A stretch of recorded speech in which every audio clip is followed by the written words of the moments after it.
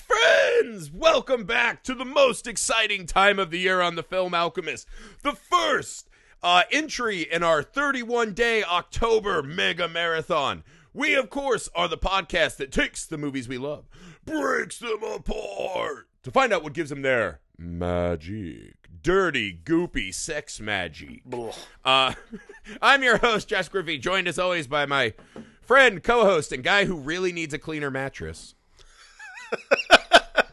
Alex Dandino. All right, Shit, that got me. Before we just leap off the edge into the infinite dark abyss of the October Horror Mega Marathon, a little business, people. It's official. We're on Patreon. That's right, patreon.com/FilmAlchemistPod. If you guys like the show, and we hope you do, we would appreciate if you can come over to Patreon and join the club. Support the show. It's the best way to support the show. It's the best way to make the show exactly what you want it to be. So our patrons actually got to vote on three of the movies this month are from Patreon. We have some exclusives, right? Our patrons will be selecting 2 exclusive episodes. So if you want to have the full 31 days, right? We also have our feature-length commentary that this month, very excitingly, will be 13 Ghosts. So we have so much awesome shit this month in particular. The best time of the year to join up over on Patreon. We thank you so much, those of you who do. Thank you for those of you who are about to as well. The YouTube, subscribe, Film Alchemist. The email, filmalchemistpod@gmail.com. We're on all the socials you're on. We would appreciate if you guys would toss us a follow and go ahead and share what we're doing over there, man. We want to get as many people into the Mega Marathon as possible every year. All right. Enough of that business. For those of you who are fans of the show, we like to start our October off every year. We deep dive some franchises, right? So now that we're here in October, we are beginning our deep dive into the Hellraiser franchise. The second franchise we'll be covering in totality right after will be Wishmaster. So for those of you who follow the show, you will know that a patron, as a birthday gift to yours truly, asked us to do a double feature of 2 of my favorite movies ever, right? The Wobbly H double feature, Highlander and Hellraiser. So if you want to go back and hear the real start of this franchise deep dive, that is on our catalog already. We talked about Hellraiser. Today, we are beginning with Hellraiser 2, Hellbound, or Hellbound Hellraiser 2. Hellbound, They're getting real flippant with the franchise. Real chintzy tagging. with the titles here. This movie fucking rules. This is an amazing horror movie sequel.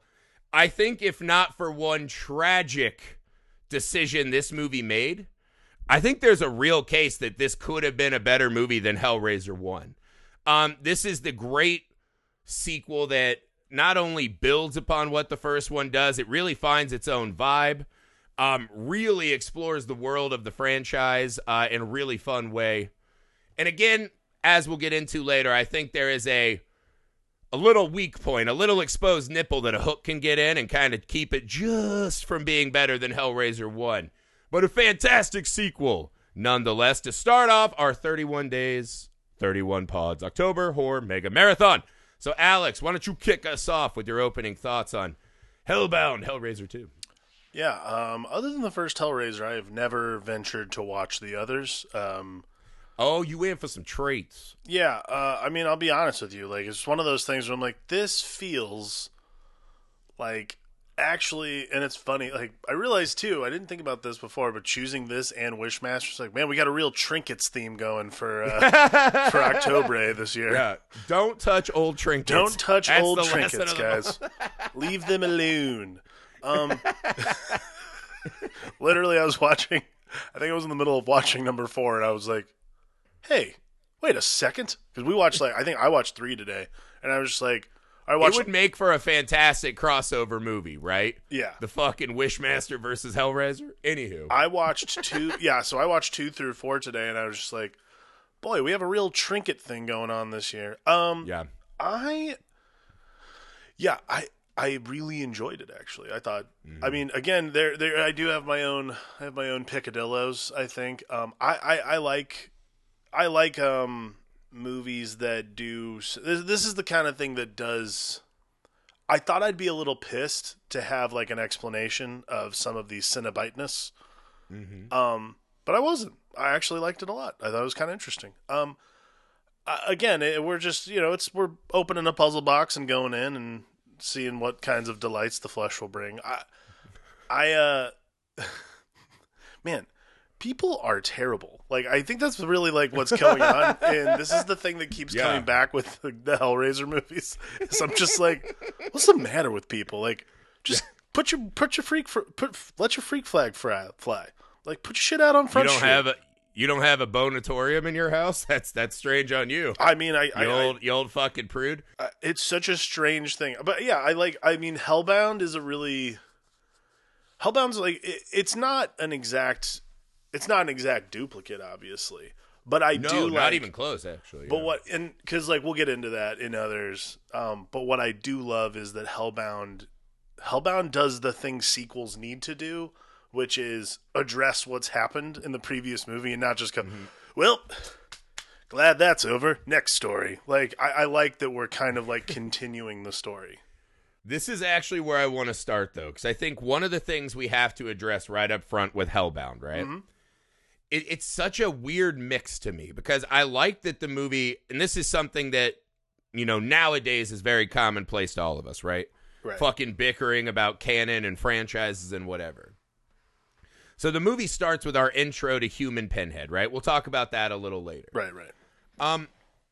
But what that even does, right, is it shows us a different way that the box is affecting the world. Mm-hmm. When Human Pinhead, right, this fucking, doofus-looking sales dork or whatever, right? I know he's a soldier, but... Yeah, he's a military officer. He's a soldier, but he looks like a guy who's like, hey, I'm from True Greens. I just saw bugs in your tree. It's like, get the fuck out of here. I mean, he's a military officer sitting in the middle of a room by himself. Yeah. I'm like, clearly this guy... He looks like a doofus, right? He looks like when you're like, no solicitation, you slam the door on his face, he goes to his vantage, just tweaking his nipples. Neither here nor there. I like how Pinhead is Willie Lomax all of a sudden. Yeah. He's like, where are the fucking leads? Death of a P-head. Yeah. And it's like, hooks and the nips are for closers. Shut the fuck up. No, but he... He opens the box, right? And the box opens differently and affects the space around him differently, right? It kind of opens, the hooks comes out, we see him get his fucking head or whatever. Mm-hmm. But just that, right? Even that is a moment that shows us that why were no Cenobites sent after him, right? So it makes us get this feeling that he was somehow important and became this, like, ultra powerful deity, right? He is no longer this eternal creature that you kind of assume in the first one, right? The angel to some, demon to others, right? But not only that, this movie starts with a flashback of all the stuff we just saw in part one, and then proceeds to not line those fucking stories up at all. For example, right? Julia's mattress. They're like, Julia died on the mattress. You gotta burn the mattress. She can come back. Okay, well, in the first one we saw Frank came back. Frank didn't die in the fucking, philanderer's attic, right? Someone just bled there and he decided to come back, right? Yeah. A place he had connection to, whatever, neither here nor there. He comes back more in a skeletal form, like a primordial ooze, right? Julia comes back pretty fully formed. Mm-hmm. We saw in the first movie she didn't die on that fucking mattress. That was her dad who was on that mattress, right? We see the fucking footage from the first one. Just the whole layout of hell and, like, Julia coming back and she's like, now I work for these motherfuckers. I'm the evil queen of the fairy tale. Right. So I would like to start with you here because I love that this movie just goes its own way, right? I think sequels should not be afraid to go in a different direction. We've already seen the first story. Why do you think they show so many flashbacks in this movie and so brazenly just break continuity? I think the reason to do that is because, and again, I'm saying this as someone who watched 3 of these today. I actually feel like it is the setup for the times that we go back in other movies. Because here's the thing, if you don't have a precedent after the first movie to do that, doing it in, like, say, the 4th movie, which is a very interesting sort of time jumpy thing, if you don't have any sort of precedent for it, it doesn't make sense. I think from like a logistics perspective, it was, I think this was 80s. I think this was the 80s still. Mm-hmm. Was Hellraiser 2 in the 80s? 80... I think so. I think part 3 was 92 or 94. That's what it was. 88. Yeah. So we're still in the 80s, and there is that rationale for like, oh, maybe somebody didn't see the first one. So like from a logistics standpoint, it makes sense to like give you the 411. Now, breaking continuity, what I like to imagine is that because this one, while, you know, still bloody and still lots of cool gore and a lot of fun stuff, and I gotta tell you, like, the creature work in this, like, Julia's, like, body, so cool. Like, I feel like the prosthetics and effects, like, took a big step up in this one. Yeah, like, the prosthetics of the bodies are just fucking unbelievable. Like, that is truly some cool shit. Yeah. But I think the thing that I liked, and the thing that I kind of latched onto, at least I assumed that this is what I was kind of trying to get at, was this psychic residue. That's how I'd probably put it. Like, yes, Julia's presence is so strong because of what she had been through. Not necessarily like, you know, what she had tried to put herself through in the first round. Like, but that psychic residue is so strong that it lives and breathes in whatever it's touched, so to speak. At least that's how I'd put it. Well, I just, like, even something, right? Like, we see a police officer bumbling around the house that in the last one, and in this one in flashback, we see collapsing, right? We saw a dragon come out of the ruins of that house. Right. Yet all of a sudden, the house is still there and standing, right? Mm-hmm. So it adds this level of, as Kirsty saying in the place, right? Some fairy tales come true. Right. And so then you start drawing this line at the start, right? Well, she's in the Kennard Institute. Mm-hmm. Did she fucking imagine some of this, right? Right. So I think it kind of sets it in this fun place. And again, I think all the choices they made, barring one huge one, work so well. I'm not saying they shouldn't have changed it. I just think it's strange to show the flashback of, you know, Butterball getting crushed by a fucking door frame. And then see Barney Fife fucking shooting Julia's, you know, fucking corpse warehouse up. Neither here nor there, right? I think what you hit on is what I really love about this movie, right? Is kind of psychic residue, right? That even though you defeat the box, Kirsty clearly is still attached to this thing, right? She's receiving the message from hell, right? Help me, I'm in hell. Right. There's still a connection to this world. And what we see in the whole movie, right? Whether it's Julia or the doctor or his fucking doctor's assistant, who's just very fucking brazen in his planning. All these people, right? There is this idea at the core of this movie, right? That everyone is searching for something more, right? There needs to be something that makes all of this meaningful. Sure. And I like the introduction of this kind of labyrinth theme, right? And once anyone gets a whiff of this, right? Kyle, the fucking, you know, dipstick doctor number 2 is a great example, right? Yeah. When he sees that mattress come alive and eat that poor bastard, he should just be like, I quit. And I'm going to go doctor a town over. Right. He cannot help himself. When Kirsty's like, I have to go. Again, she's also drawn back into this fight. Could easily just run away. She fucking cheated hell once. She won't run. Right? She, under the guise of, I want to help my father. But really, I think this movie's constantly telling us, whether it's the doctors or her or whatever, once you get a taste, no matter how fucking scary it is, how could you possibly just go back to 9 to 5 in? And I think this movie explores it beautifully. Yeah. I actually thought about that too while watching this one.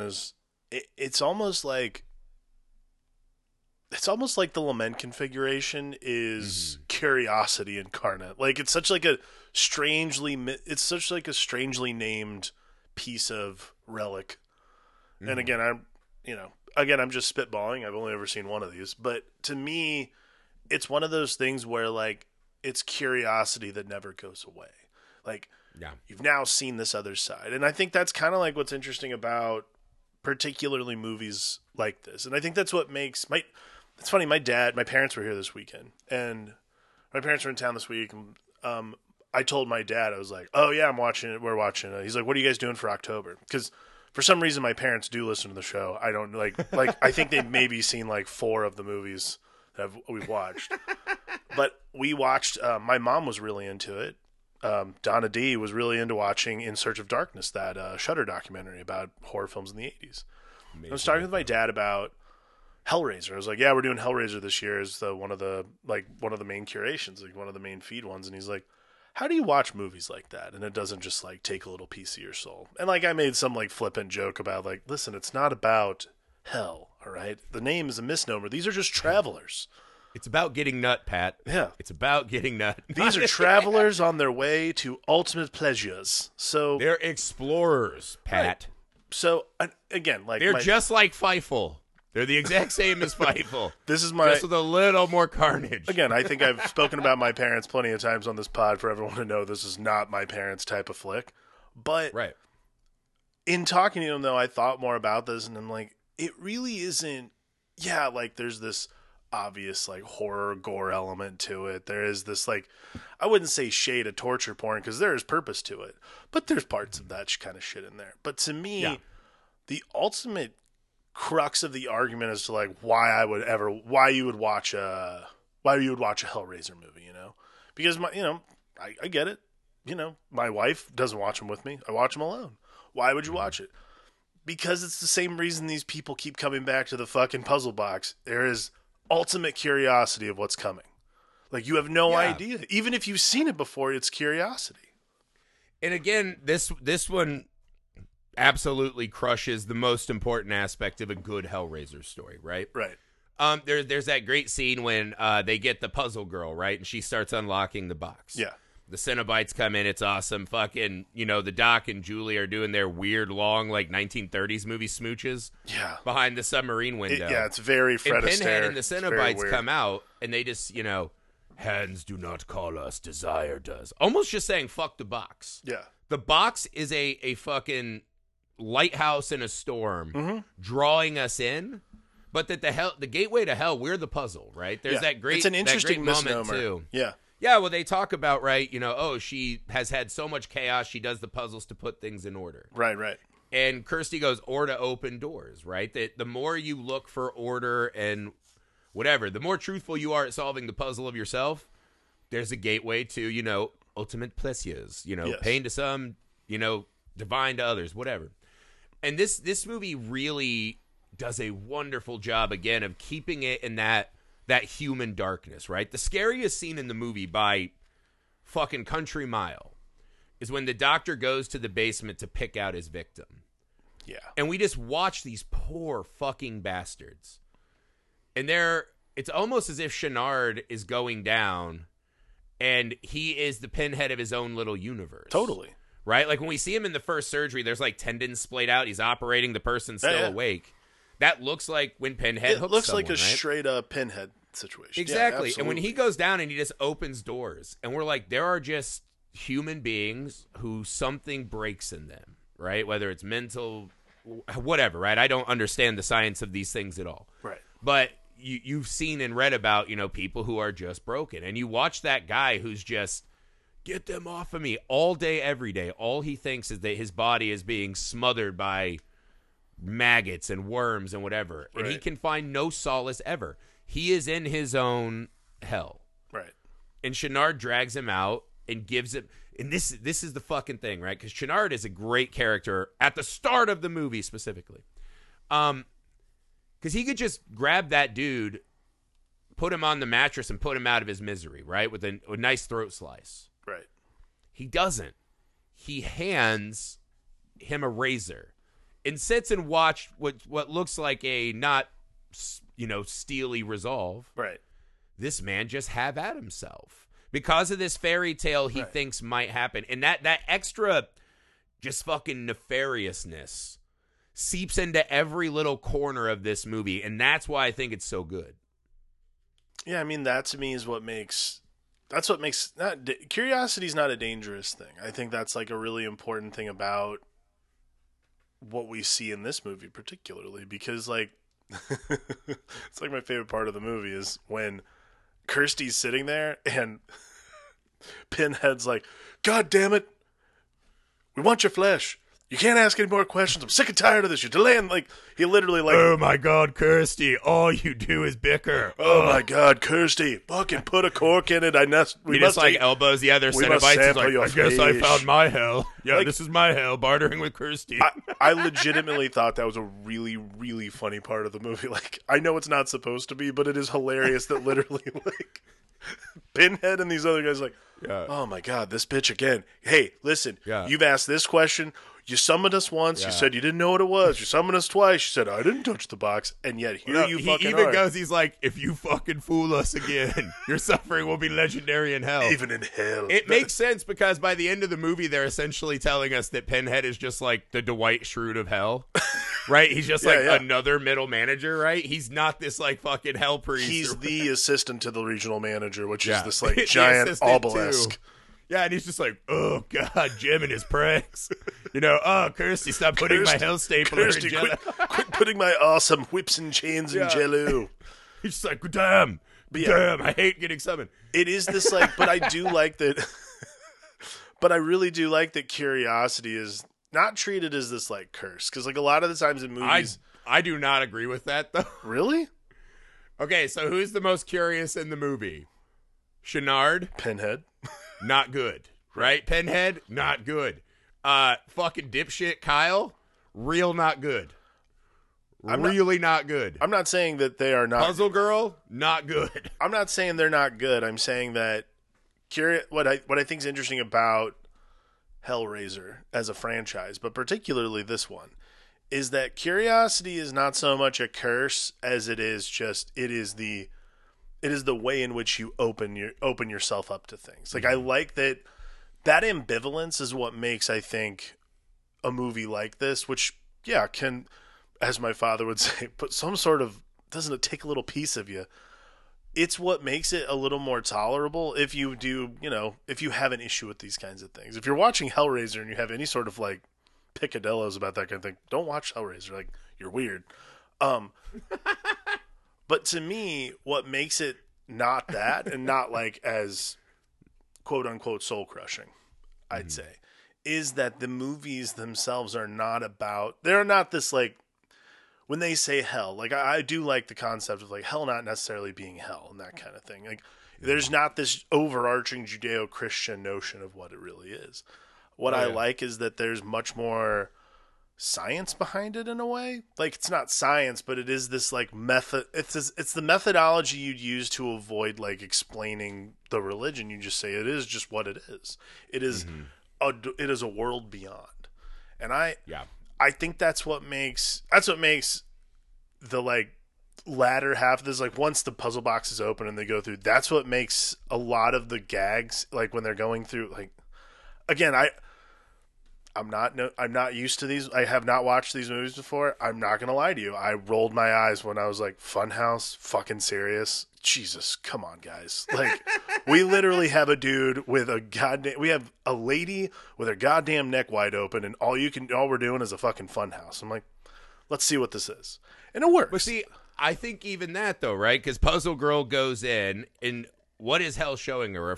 A reflection of her mother, like, please help this girl. Absolutely. Right. It's so personalized. Right. Then we get like a fucking clown and whatever. Clown like, who's just, again. Is that the carnage that caused her the puzzle obsession that led her mom to get fucking murked by the first thing? I don't know.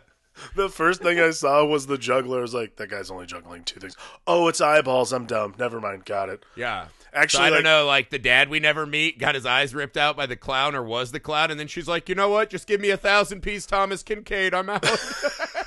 That was the literal thought I had when they showed that guy like who's just juggling the eyeballs. I was like, is this guy just juggling two balls? Could they not find an actual? Those are eyeballs, aren't they? Like, they are. Okay, great. They're like, get over here, fucking PA. You're a juggling clown now. That's all I thought.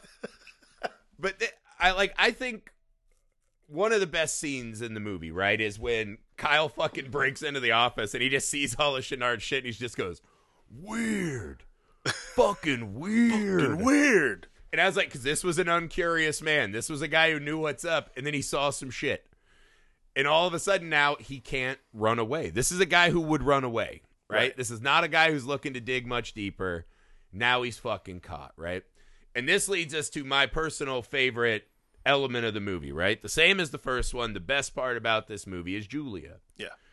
In seeing Julia reemerge, and again, her fucking writhing out of that fucking cool. mattress So is fucking cool. Awesome. And she eats the back of the guy's brains Oh out. my God, dude. But even just that couple moments of intro, right? Because this segment of the film has like this awesome kind of Bride of Frankenstein vibe, right? Mm-hmm. Yeah, totally. But there's just this wonderful kind of, she comes out, right? And she's like, "Don't be afraid of me." And she runs up, and immediately we see that Julia has transformed from this housewife who got the brakes beat off and is like, now I'm going to go down this path of evil, right? Now she is something so much more. Right. And watching her control fucking Dr. Chenard, right? Like, as the chaos is going on in his fucking, like, dapper suit or whatever, he gets that one streak of blood on his face. Right. You can see that he's still fucking scared. Yeah, he still totally. does not know. He has that moment that I think is very natural, even for who's obviously a freaky boy, Dr. Chenard, right? He's got a And thing. he just does the, oh, fuck. Yeah. And then all of a sudden, right, like he starts getting into this and she's selling it. I'm cold. Let me smoke your cig, right? Let me, like, leave a little touch of blood on your fingers that he, like, wipes off, right? We see he's still kind of nervous. By the time she puts on that white suit, he's like, yes. That, by the way, costuming Come A+, on, man. right? That was great. That empty white space with, like, her handprint on the wall and her So blood on cool. the fucking white suit. It's just fucking marvelous. Yeah. Right? But once he wraps her, by the time he's wrapping her up, you can see now his face is like, I'm all the fucking way in. Yeah. Right? And I think that watching Julia come back and kind of reassert herself is just fucking wonderful. I do have to ask you, how the fuck did Dr. Chenard get that fucking meat locker full of attractive young ladies for Julia to drain in what couldn't have been more than 12 hours? Right? Kyle breaks in at like 8 at night, right, on his way home from work, sees Julia emerge. Right. He goes back and gets Kirsty. Let's say they make it back by like noon the next day. Right. That's like 12 hours. When they cut up to that attic and she like eats the girl's skin, right? Now I need skin. Right. There's like 10 buxom young ladies, like just husk of them hanging up there. So my theory with the whole movie is that Dr. Chenard is just this small dick energy, like fucking freaky boy. And so he's probably just calls like his like, handler, and he's like, "Madam, send the squad. Daddy needs his rocks off." And he probably just has all of these fucking call girls on speed dial.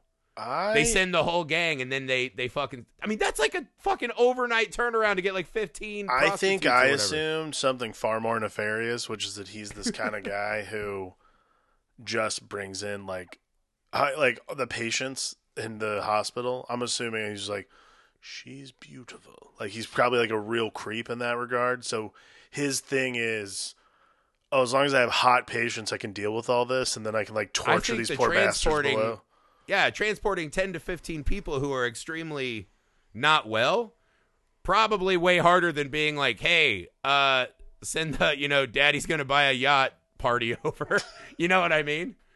I think he probably just like has these hookers on speed dial all the time. So you're thinking he just like cleared out an entire I brothel. think he calls up pros, right? Because I think he's probably one of these guys he's hard to be in a relationship with. Right. I think the reason he's always looking for ultimate pleasure is because he's not fulfilled in his own body, so whatever. You think he called Bordello of Blood and was like, bring them all?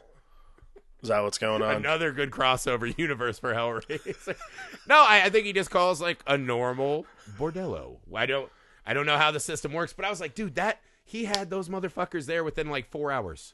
Right. Then he's got to chain them up. She's got to drink them. Sure. Right? She's got to regrow some fucking skin, put on a new evening gown. Right. Like, this is a lot of work. It This is takes a lot time. of fucking work. It takes time.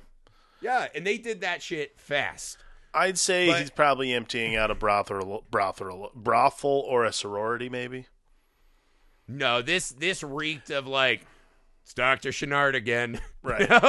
Put on your extra padded pants. It's Dr. Chenard. Right. This is like Patrick Bateman. Like this is like we all know this guy's problems. Oh, great, a Chenard party. Awesome.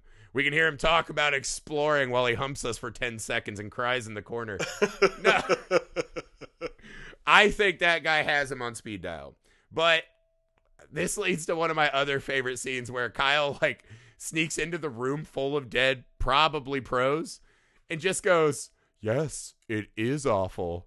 And like for like just nothing. He's giving so little to the universe that Julia just fucking does the old reverse Roadhouse and punches her hand in the back of his head and just drinks him. Yep. And it's just like, come on. Like Come it's on, too. It's Kyle. so. You're just like, Kyle. Come on, man. You're better than this. I actually I wanna shift over to so like Chenard, however you want to say it. I don't even know at this point. He gets brought in. He's either in the puzzle box realm, and he ends up. She like delivers him to become a Cenobite, basically. Yeah. What is his Cenobite name? Because like I was like thinking Piano Man because of the piano wire. No. He's Dr. Dickhead PhD. Got like, it. Okay. 1,000. Everything about him, and this goes back to my hooker theory too, is this guy is just presenting small dick energy. Yeah. His head is essentially the tip of a giant phallus. His head's the tip of a giant penis, yep. From his hand, he makes Tiny, more phallic like monsters. really long little schlong penises. Yeah. Everything about him. All right, let's just do this now. Yeah. Dr. Chenard is, demonic dickhead PhD, is one of the all-time biggest missteps in a horror movie that I love. Okay. The character looks like shit.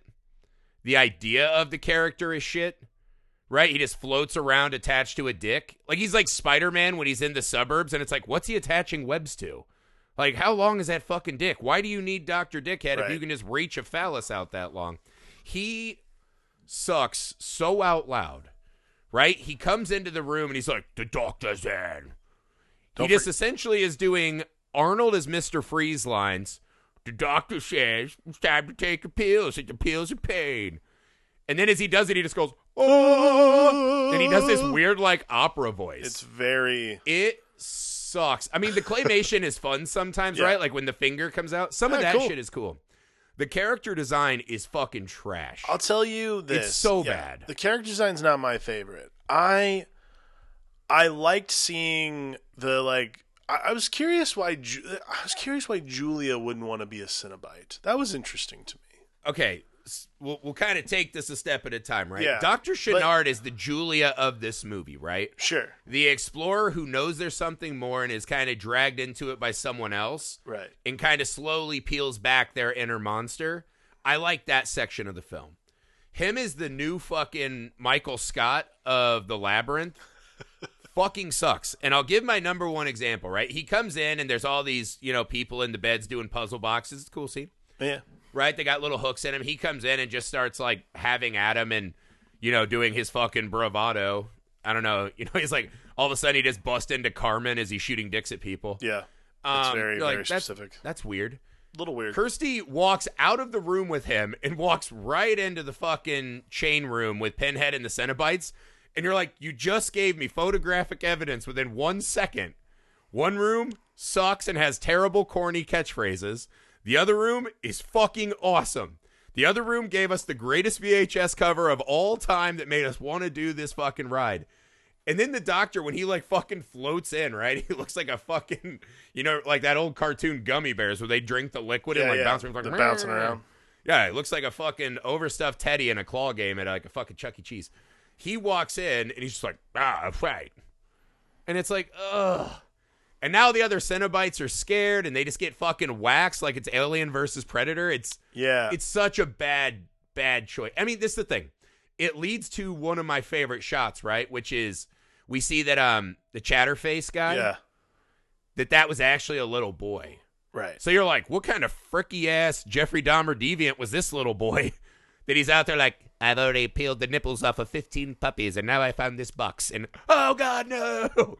Right? Like, yeah, I mean, that shot was worth it. But do you agree with me? I think if they had not done Dr. Chenard as a fucking dick face, and they had just let Julia be, I am the new fucking fairy tale. I'm the evil queen of this realm, right? And just let it be Julia.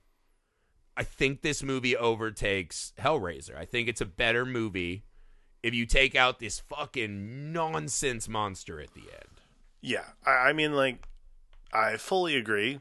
I think thematically it's just sort of like you're just tacking on like, oh, cool, effects stuff. You're like, yeah, great, bye. You know, pay the effects team, you know? This is the other thing. If you want to do that, the fight has to be cooler than that. Yeah, the fight's not good. I think the main issue I came up with was I really like how it ends between Kirsty and the mute girl and Julia, where like she gets fucking that skin suit, just like that was a cool effect. I was like, oh, fun, that's awesome. That was awesome. And then blow up doll Julia fucking floats down.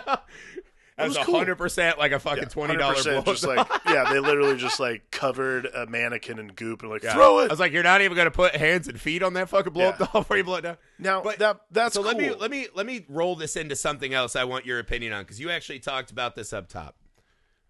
Walk me through what you like about revealing Pinhead's humanity. Right, the backstory of the Cenobites were once human, and Kirsty trying to leverage that against them. What about that worked for you? Because I've never been fully sold on this bit. I think because it's look, originally it took me a while to get there. Again, watching the first one, watching the second one, watching the third one and the fourth one. But I thought more about it because at first I was like nodding. I'm like, why do I care that this was a real guy? It's just kind of stupid. But I think the deeper it got, the reason I really liked it was because when you not necessarily give a character like that humanity, but like you give Pinhead and all the Cenobites a reason to be. Because to me, when they're just those like those anti-life, antithetical beings to like whatever, true whatever happiness is, even though it is pleasure that they're seeking, so to speak. When you have something like that, it's omnipotent. Like, there's no way you're like, all you're doing is literally like, when you're making a movie about this kind of thing, and it's literally a puzzle box that unlocks the door to this place. If you just have these omnipotent characters who have absolutely no flaws whatsoever, other than just like, man, we really wanted to bang out a lot, and we're now doing nipple clamps. God, just even orgies weren't enough for us, man. Right. We had to go the extra mile. So once you start adding this other element of like, oh, the fatal flaw is that they're human. Like, that's what makes them less powerful, is being human. Like, humans are the most frail beings in the universe. So for us, like, to just be these like horrible meat sacks, and then for the people who are literally not governing, but like opening us up to this form of this a variety of torturous delights. Yeah. That is what I think gives you the runway to do more sequels. Because, like, if they hadn't done it, think about this. If they hadn't done this, who the fuck needs to see another one of these? Like, because then it's just the same thing over and over all again. of them. No, but like... I mean, I think, like, Friday the 13th is, too, for the most... I think... Sure, Friday the 13th, same thing. But, like, I also don't love watching all the Friday the 13th movies because I get it after, like... Yeah. I get it after 3. Again, you know? I think it's an interesting thing to explore. I think what it does is it just kind of trips my brain up, right? Because now I have all these fucking questions. Mm-hmm. Where were the Cenobites before? I mean, what is Pinhead, the actual True Green's Pinhead? Right, to come get him. Why does he get a jump to the top of the rank? Well, what's the puzzle box? Like, is he the first one out the gate? Like, clearly not, but this is what I'm saying, right? There's all these other questions. And Pinhead is himself, right? The thing that was so wonderful about the character is he is just this fucking visual nightmare of this torturous possibilities of this realm. And they kind of show up as an arbitrary, you called us here, let's see where it goes, right? And then when you see Leviathan, right, as this kind of god oracle in the middle of this fucking, M.C. Escher painting, right? Mm-hmm. You get the sense that the puzzle we're all trying to figure out in Hellraiser 1 and 2, it feels like, is that there really is nothing beyond the flesh, right? Right. And that the more we figure out that, God is dead in us and there's no joy and we can't fuck enough and, our family's not enough, when you get past that, it is just this, you boil it down to these kind of base physical pains and sensations, right? These neurological anomalies, whatever, right? Mhm. I think when you leave Pinhead as this kind of arbitrary judge who just shows up to remind us, the audience, that a person has unlocked the darkness within, I think it gives him just this extra power, right? The more I know about Pinhead, I don't know that it was wildly effective in this movie. And maybe if it wasn't like he just got his throat sliced to Dr. Dingus, like it would work better. I feel like it didn't weaponize it. I mean, and they actually bring it back in part 3 a little bit, which we'll get to. Yeah. But I just felt like, here's an example, right? So we do that, and I'm like, I don't know what that does for me. Then you cut to the fucking cracked mirror version of Julia and Frank's meeting again. That does everything for me. Right? Julia going back and Frank trying to run his same, he's got this fucking, Frank's hell apparently is like LED beds with fucking writhing bloody women. Right. And he's got Kirsty, right? She gives him like the kiss to get away. She lights him on fire. He's Frank again. Julia walks in and he's like, come to me. You're mine. And you watch her approach and you're like, oh no, she's not. She's fucking different.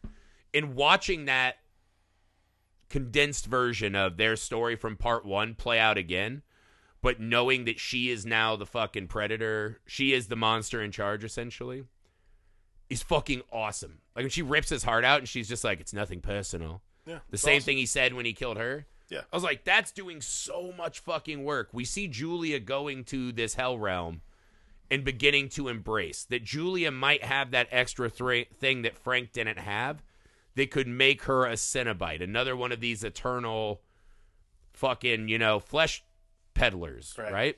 Well, I think that works really well.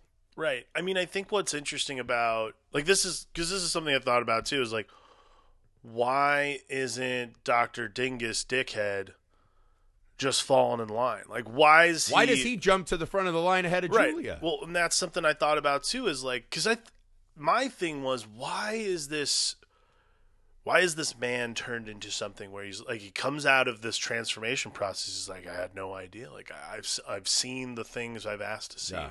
Why did I ever hesitate? Why did I hesitate? So here's my thing. Why do you need, like, the seeking power is like such a human trait. Like, we all spend our time trying, whatever power you're trying to seek in life, we're all spending a futile amount of time looking for it. Mm-hmm. For him to become this otherworldly being, to like experience that process and to experience this thing that he was like, why did I hesitate? It's such a weird, and like, it just doesn't, that's the thing that didn't work for me, is like, that's why, you get some cool visual gags out of it, but the ending really doesn't work for me because he's so human still. Like, in such a way that doesn't make sense. A fight. Nice. Right. It's like, what? Again, you're just like, you're basically at the point where you're like, well, we got in this movie somewhere. And like, well, the ending was literally back there. Like, you guys could have just ended it there. I would have been fine. Yeah. Like, Leviathan is like, you've been like the fucking big dick in charge for like 10 minutes and you blew it, and rips his head off. Yeah. And that's the end of the character. It's weird. Like, now he's got no Dwight Schrute, right? Right. Like, what's he do? This is the thing. I think what they did was they opened up this big fucking realm of possibilities, right? This, nice. The god of flesh, the god of torture, whatever, right? Leviathan, the head of the labyrinth. Awesome, right? It reminds us like of Kennard's thing, right? We're all explorers because we can never fucking figure it out, our way out of the labyrinth, right? The human mind made fucking physical in this labyrinth. You're like, awesome, right? Yeah, our totally. mind is also a labyrinth, and at the inside of our mind is the only thing that is real is pain and pleasure, right? Whatever. Right. I think that fucking works, man. That works beautifully. Yeah. I think what they did, though, is they just added these little extra fucking things everywhere that just really make it muddled. So by the end, you're like, this is a little baffling. The movie's good enough. I think you're just like, all right, whatever. It's a fucking, nipple scraping demon movie. Like, I'm not really going to like take it to the woodshed over logic breaches. But I do think it's like they were just... Well, I think... You know what I mean? It's subtraction by addition. Well, I think you said it best. Like, the reason Hellraiser works in the beginning is it's a very simple idea. It's a very simple concept. It's about desire and ultimate desire, and desire we can't even the unknowable things about desire and about pain, about pleasure. I think by doing this, it's weird. Like, entering the puzzle box realm was cool, but it Super almost cool. Loved it. yeah, like it's awesome. It was weird though. There's even a scene where you're like, so someone's hell is just having a threesome in a hot tub? Yeah, you're like, that's awful? Question mark. You just keep humping, but you can't get anything, right? So, like, all right, but I mean, like, doesn't seem that bad. I think what you said though, addition by subtraction, like keeping this kind of thing simple, because this gets complicated very quickly. I think anything involving, like, you know, as we'll see, as we'll see with Wishmaster, anything involving trinkets, rules by which things accomplish existing on our plane in this dimension. Those kinds of things are, I don't want to put it this way, but I don't know how to say it, are like plot holes waiting to happen. And plot holes are fine. I don't give a shit about that kind of stuff. This is the thing. You enter a hell realm that is the literal labyrinth with a giant whatever the fuck that is in the middle. Right. Just say your tiny mortal mind can't comprehend what's happening here. That's it. And keep it simple. Julia's coming back. She's running up the ladder. Pinhead's still there at the top doing his fucking thing. Right. Kirsty and the puzzle girl are trying to fucking find their way out. Keep it fucking simple. Yeah. I think that's all it is. That's all it is. You can add all these big questions where then when the movie's over, we're like, holy shit, what's in Labyrinth? Are there more Cenobites? Yeah. Does everyone have their own hell room? We don't know. But by the end, I'm just left like, Yeah. The god couldn't even be like, hey, man, nope. Like, I think that's exactly what it is. Like, to me, it's... The god turns into the puzzle box, the door closes, and he was defeated. Yeah. Pretty easily, it feels like. I mean, to me, it's like, yeah, it's just sort of one of those things where by the time Julia's mannequin gets sucked back into the Leviathan, like... Mannequin is too kind. Literal $20 blow-up doll with no hands or feet. Like, by the time that happens, all my questions and curiosity about the movie are kind of answered. Yeah. I don't need anything past that. Like, you just say, oh, yeah, the puzzle box is still there. Like, all right, well, there's going to be another one, and I'm sure someone will be dumb and open it again. Great, cool, end of story. Yeah. I think that's the ultimate takeaway, right? It's this fucking wonderful movie, right? You're just loving the ride. It's so human and visceral and dirty and vile. It's all the things you want, right? Julia just skin ripping off left and right to expose the evil core of all of us, right? Right. Fucking love it. Love going into the hell dimension. Love seeing fucking Frank again and Julia getting him, right? Loving everything. And you're like, wait, is that a dick attached to his face? Like, no, I don't know. Wait, Pinhead's got a fucking, like, Pinhead's balding? Yeah. And gets one shot? What the fuck? And then you're just kind of like, it falls apart quickly at the end. I feel like it unravels this fucking wonderful taut story we've been in. I will say, though, the teaser at the end is fucking awesome.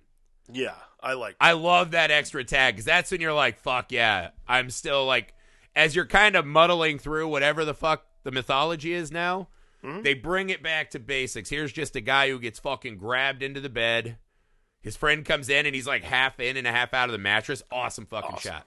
Awesome. And this giant fucking obelisk or whatever, right? Monolith comes up with like Pinhead's face and fucking $2 plastic skeleton humping another $2 plastic skeleton. The baby doll's back. And then at the end, you just see the fucking homeless guy, the Hell Guardian or whatever, covered in crickets. What is your pleasure? Right. And you're like, yeah, dude, it's never over, right? This is what Kirsty and fucking Kyle and everyone should have. Oh, shit, it's happening. I'm going to move. Yeah. I'm going to move, right? There's always going to be some guy going a little too far, right? And move. And so I love that fucking final tag, though. Same. It's cool. And again, this movie crushes what it needs to crush, right? This movie gets way more right than it gets wrong. And it's funny because so many friends, I was telling you this when we started, so many of my friends think this is the pinnacle of the Hellraiser franchise. This is the best movie. Interesting. And to me, it's just like, that fucking doctor is so... I have so much hatred for that. I just can't get there with them. But I do think it's among the best horror movie sequels of all time.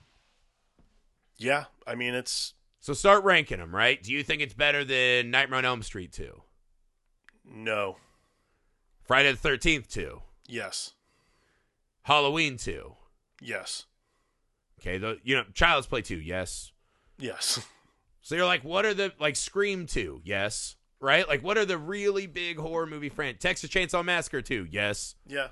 Like, it's right up there, man. Yeah, And I it's think up there. For me, it's like I might even like this better than Nightmare on Elm Street 2. Like, this might be my favorite. Yeah, I don't know. Nightmare on Elm Street 2 is pretty much... I love Nightmare 2 also. No, I think Nightmare that's a 2 really is good pretty one. much one of the all-time greatest sequels of anything. Yeah, but that's what I mean. This movie stands toe-to-toe with pretty much every other horror movie franchise's sequel. Yeah. And I think it's fucking wonderful, man. And I'm telling you, I don't even think it's close. I think it's a landslide if they don't do Dr. Dickface and just unleash Julia. Agreed. Agreed. But again, wonderful fucking movie. I'm so glad we're doing Hellraiser because I'm actually finding as we're going through, I've watched a bunch of them now ahead of recording. I love this franchise, man. Like, it takes a lot of shit for, like, I think most of the movies are pretty fucking rock solid at their core. But this one is fucking wonderful. That's it for Hellbound Hellraiser 2. I hope you guys had as much fun with it as we did. If you fucking disagree with me, if you like Dr. Dickface PhD, argue with us on social media, right? Wherever you are. Share the show. Fucking, argue with me on there. Email the show, filmalchemistpod@gmail.com. Please join our Patreon, especially this month, right? The 31 Days, 31 Pod month. That is how you get the complete set of movies every day this month. If you want all of them, Patreon is where you will find those in our Patreon exclusive library, which is full of awesome stuff you'll like anyways. Any support you guys can, we appreciate it so much. So thank you for those of you who do. Thanks again for those who are about to. You guys know the deal, man. This is a big one. Something free and easy you can do. Leave ratings and reviews wherever you find the pod. That also makes us really happy whenever we see kind words coming in. So guys, this is it. This was the first day. We have teetered over the edge and have fallen into the infinite abyss of the horror genre. So you guys know what it is. We got 30 more days of this. I hope you're as excited as we are. For the Film Alchemist, I'm Josh Griffey. I'm Alex Dandino. We'll see you tomorrow.